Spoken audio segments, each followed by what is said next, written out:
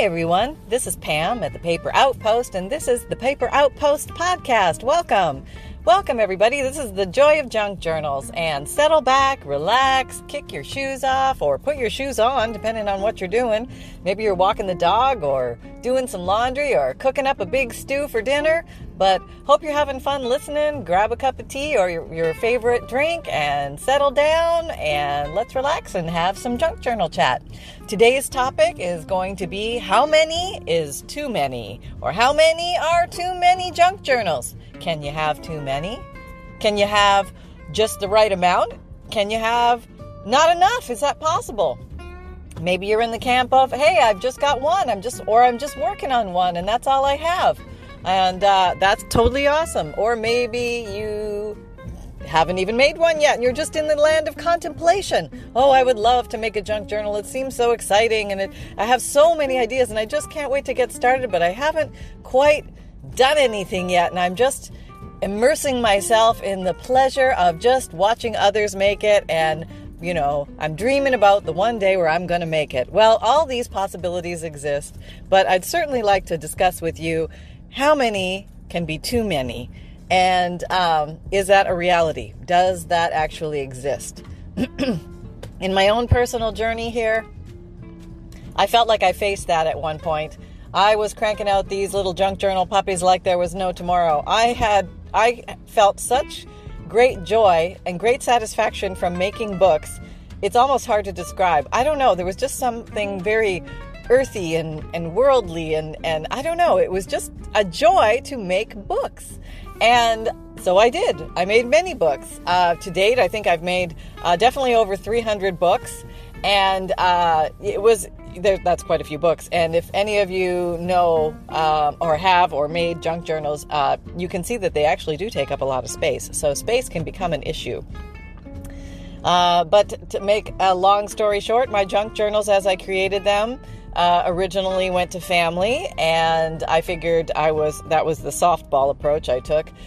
They were easy victims. I could give them to my family, and I pretty much was guaranteed at least a mild squirrely look to, oh, that's nice, dear, thank you.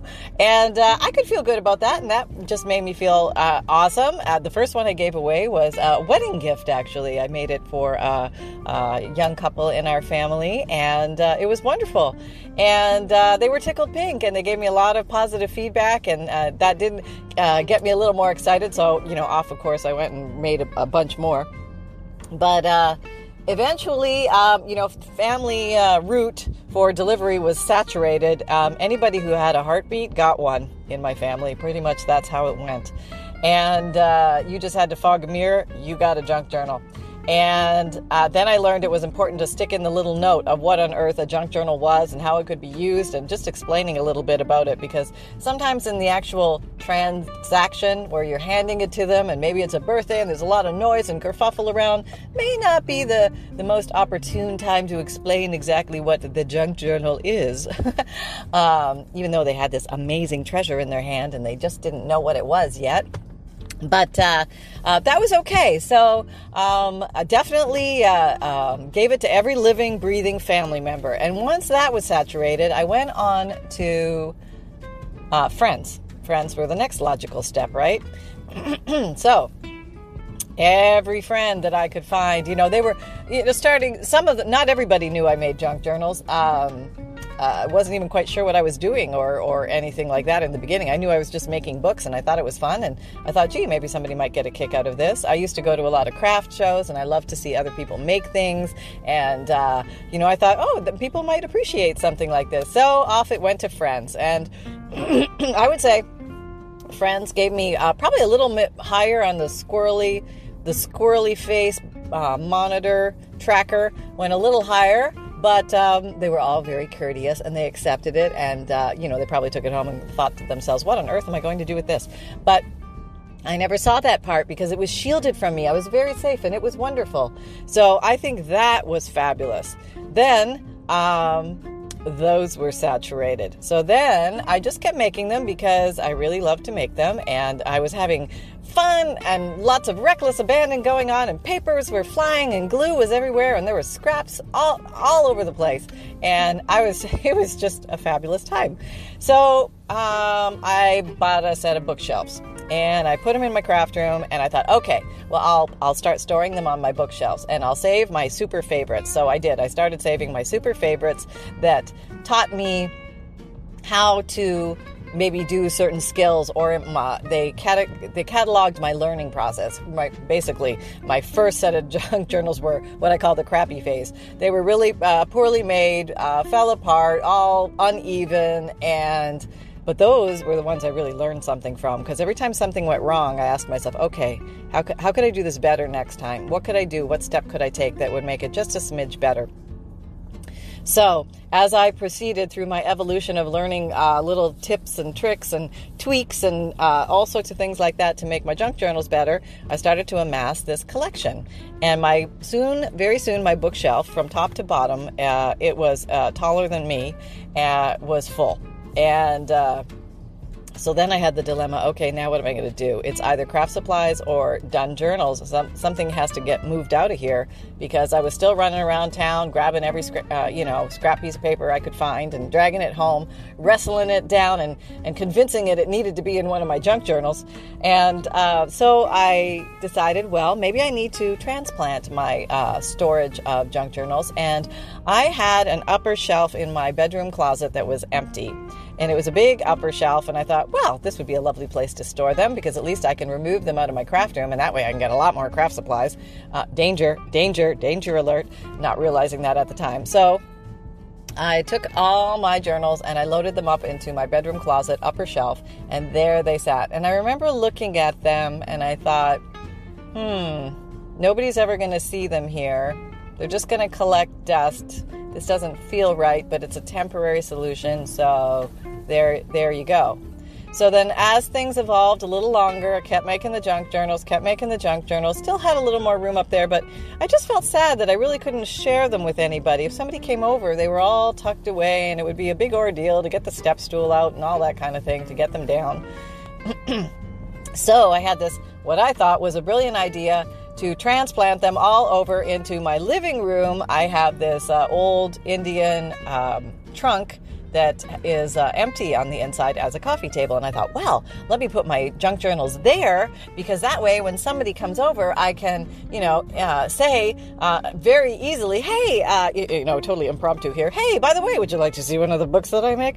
And and of course I have a captive trapped audience, and they're going to say, yeah, sure, why not? And so it's like pulling out the home movies. So I opened up the trunk, and of course there was the gasp. There was like, oh my God, that's like a lot of books. And then the look was, you're not going to actually make me look through every one of those, are you? But I, let them be rested, that I was only going to, pull out one, maybe two, just to show them what I was doing. But then I thought, still this was a space limiting issue, because I could only put so many in the trunk, and the trunk was full, frankly. So that's basically when I had to come to terms with maybe I had too many. And so then I started seeking the obvious places to distribute them, where many of us go. I think first I started with giving them to places that were doing charities, that were doing silent auctions. And it was kind of a way for me to test what the value of these were, or what the market would bear on these. So I gave them to some silent auctions, and I asked the people, what they sold for, and that kind of gave me a base mark as to what the market would bear, and if there was a market at all. And that gave me a little courage to say to myself, well, I just took a chance. Actually, with the first one I did, I had no idea, honestly. So I put $125 on it, and I said, that's what I thought it was worth, time-wise, stuff-wise, all that kind of stuff.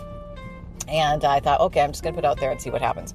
Well, it got bid up and it was sold. And I thought, okay, well, that's interesting. So with that, I thought that gave me a little bit more courage to go out and sell my journals. And with a little prodding from my husband going, you need to do something with these, honey. I love you. I love your craft, but you need to do something with these because there's getting to be a lot of them around here. And it made sense. It made logical sense. I mean, I get that. And, but then I thought, the logical place I went to was Etsy because everybody does an Etsy store apparently, and I had to go figure all that out. So on they went to Etsy, and then I thought nobody's ever going to find me. So now it's time to start the YouTube channel so that somebody can find the Etsy store. And basically that was the avenue that everything followed in the initial part of it. So my how many, honestly, was probably around the 300 mark. I think that how many, that number is different for everybody. Not everybody's going to make 300 journals. I know that. People don't want to make 300 journals. Maybe you just want to make one journal and that's all you want to make, and that's fine. Or maybe you make a lot of little journals and you just love making little journals, or big journals and you love the big tomes. Doesn't matter. It's whatever feels right to you. I hit my magic number, and then I decided, because of a space issue, I needed to do something about it. And then as evolution happened, I started to put my journals out there and on YouTube, and that helped the Etsy store grow, got a little bit more exposure. And and some journals, they didn't sell right away, mind you. There was no magic potion here. This took a little while. And, I was busy doing life, going here, going there, doing all my errands, doing all my other jobs and things like that. And I was very busy. And then one day the cha-ching happened. And, of course, I almost fell off the chair when that happened. That was probably 2 months into starting the whole YouTube Etsy thing. Nothing happened for a long time. But this became a way for me to go ahead and release my babies to the universe, and also it gave me more space so that I could craft more, and then gave me a little bit of extra money so that I could go and buy some more supplies, which I really didn't need, but I thought I did. Okay, so there I was, my magic number was hit, and the tipping point was made, and off I went. Now, since then, a lot of journals have been donated to women's shelters and all sorts of local groups and churches and charities, nursing homes, assisted living facilities, things like that. And that felt good too. That was a great place to distribute junk journals. It's you don't have to sell them. There's nothing there is no rule book, number one. And if the rule book was there, it would not say you have to sell your junk journals. And it would also say there's no rule, regarding how many junk journals it's okay to make. I mean, would you say to a bookmaker, you can only make, 2,000 books, and after that you must stop because there are just too many books in the world? I don't think there's too many books in the world. I like adding more books to the world. Hey, I'm one of the ones most guilty of taking books away from the world because I like to gut them and recreate with them and play with them and that type of thing. So I feel kind of good about adding a few books back into the world. Actually, I think that learning how to make a book is such a cornerstone. It's such a great life skill. Everybody should learn how to make a book at least once in their life and try to make a book and have the experience of making a book. I think it's a great thing. It's one of those things that's not taught in school regularly. It's like finances, it's something that they just completely forgot to put on the roster, but is very important. So making a book is a good thing, I think, for everybody to at least attempt one time in their life. So that is, I think the magic answer is you just have to listen to your own soul, your own spirit. And I would not let space or supplies or anybody's opinion throw you off of your joy. If you're experiencing joy making books, you just find a place to put them. And whether you give them away, you donate them, you gift them, you sell them, doesn't matter.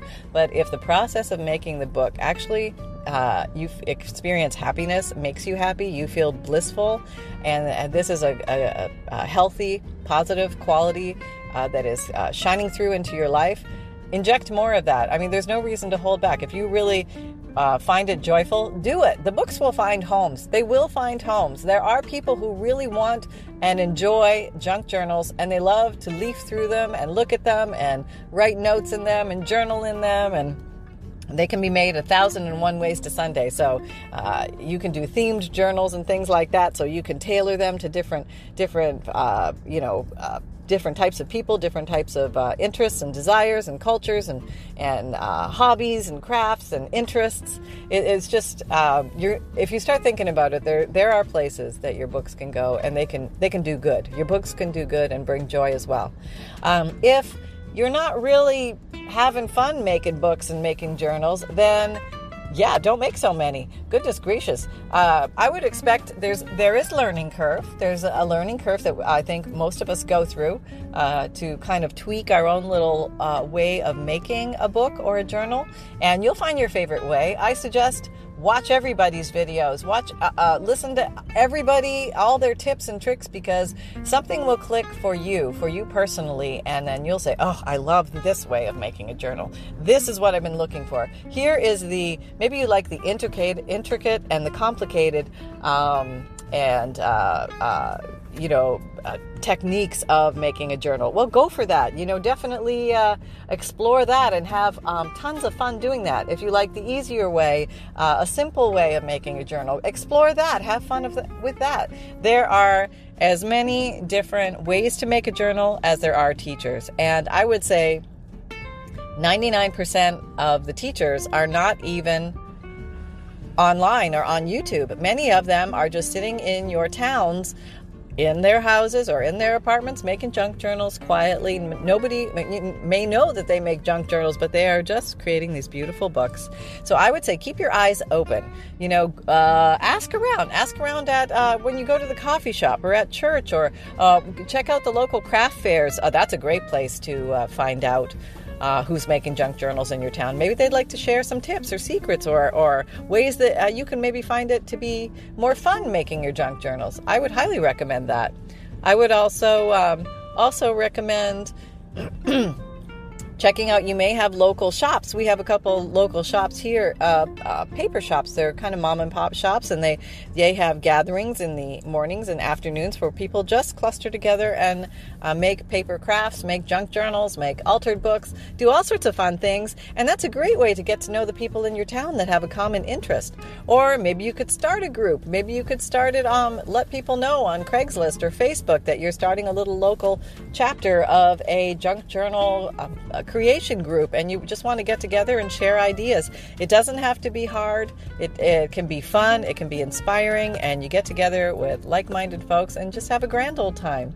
So don't let space limit you. If you do truly find joy when you make your junk journals, just find happy places for your junk journals to go if you can bear letting them go.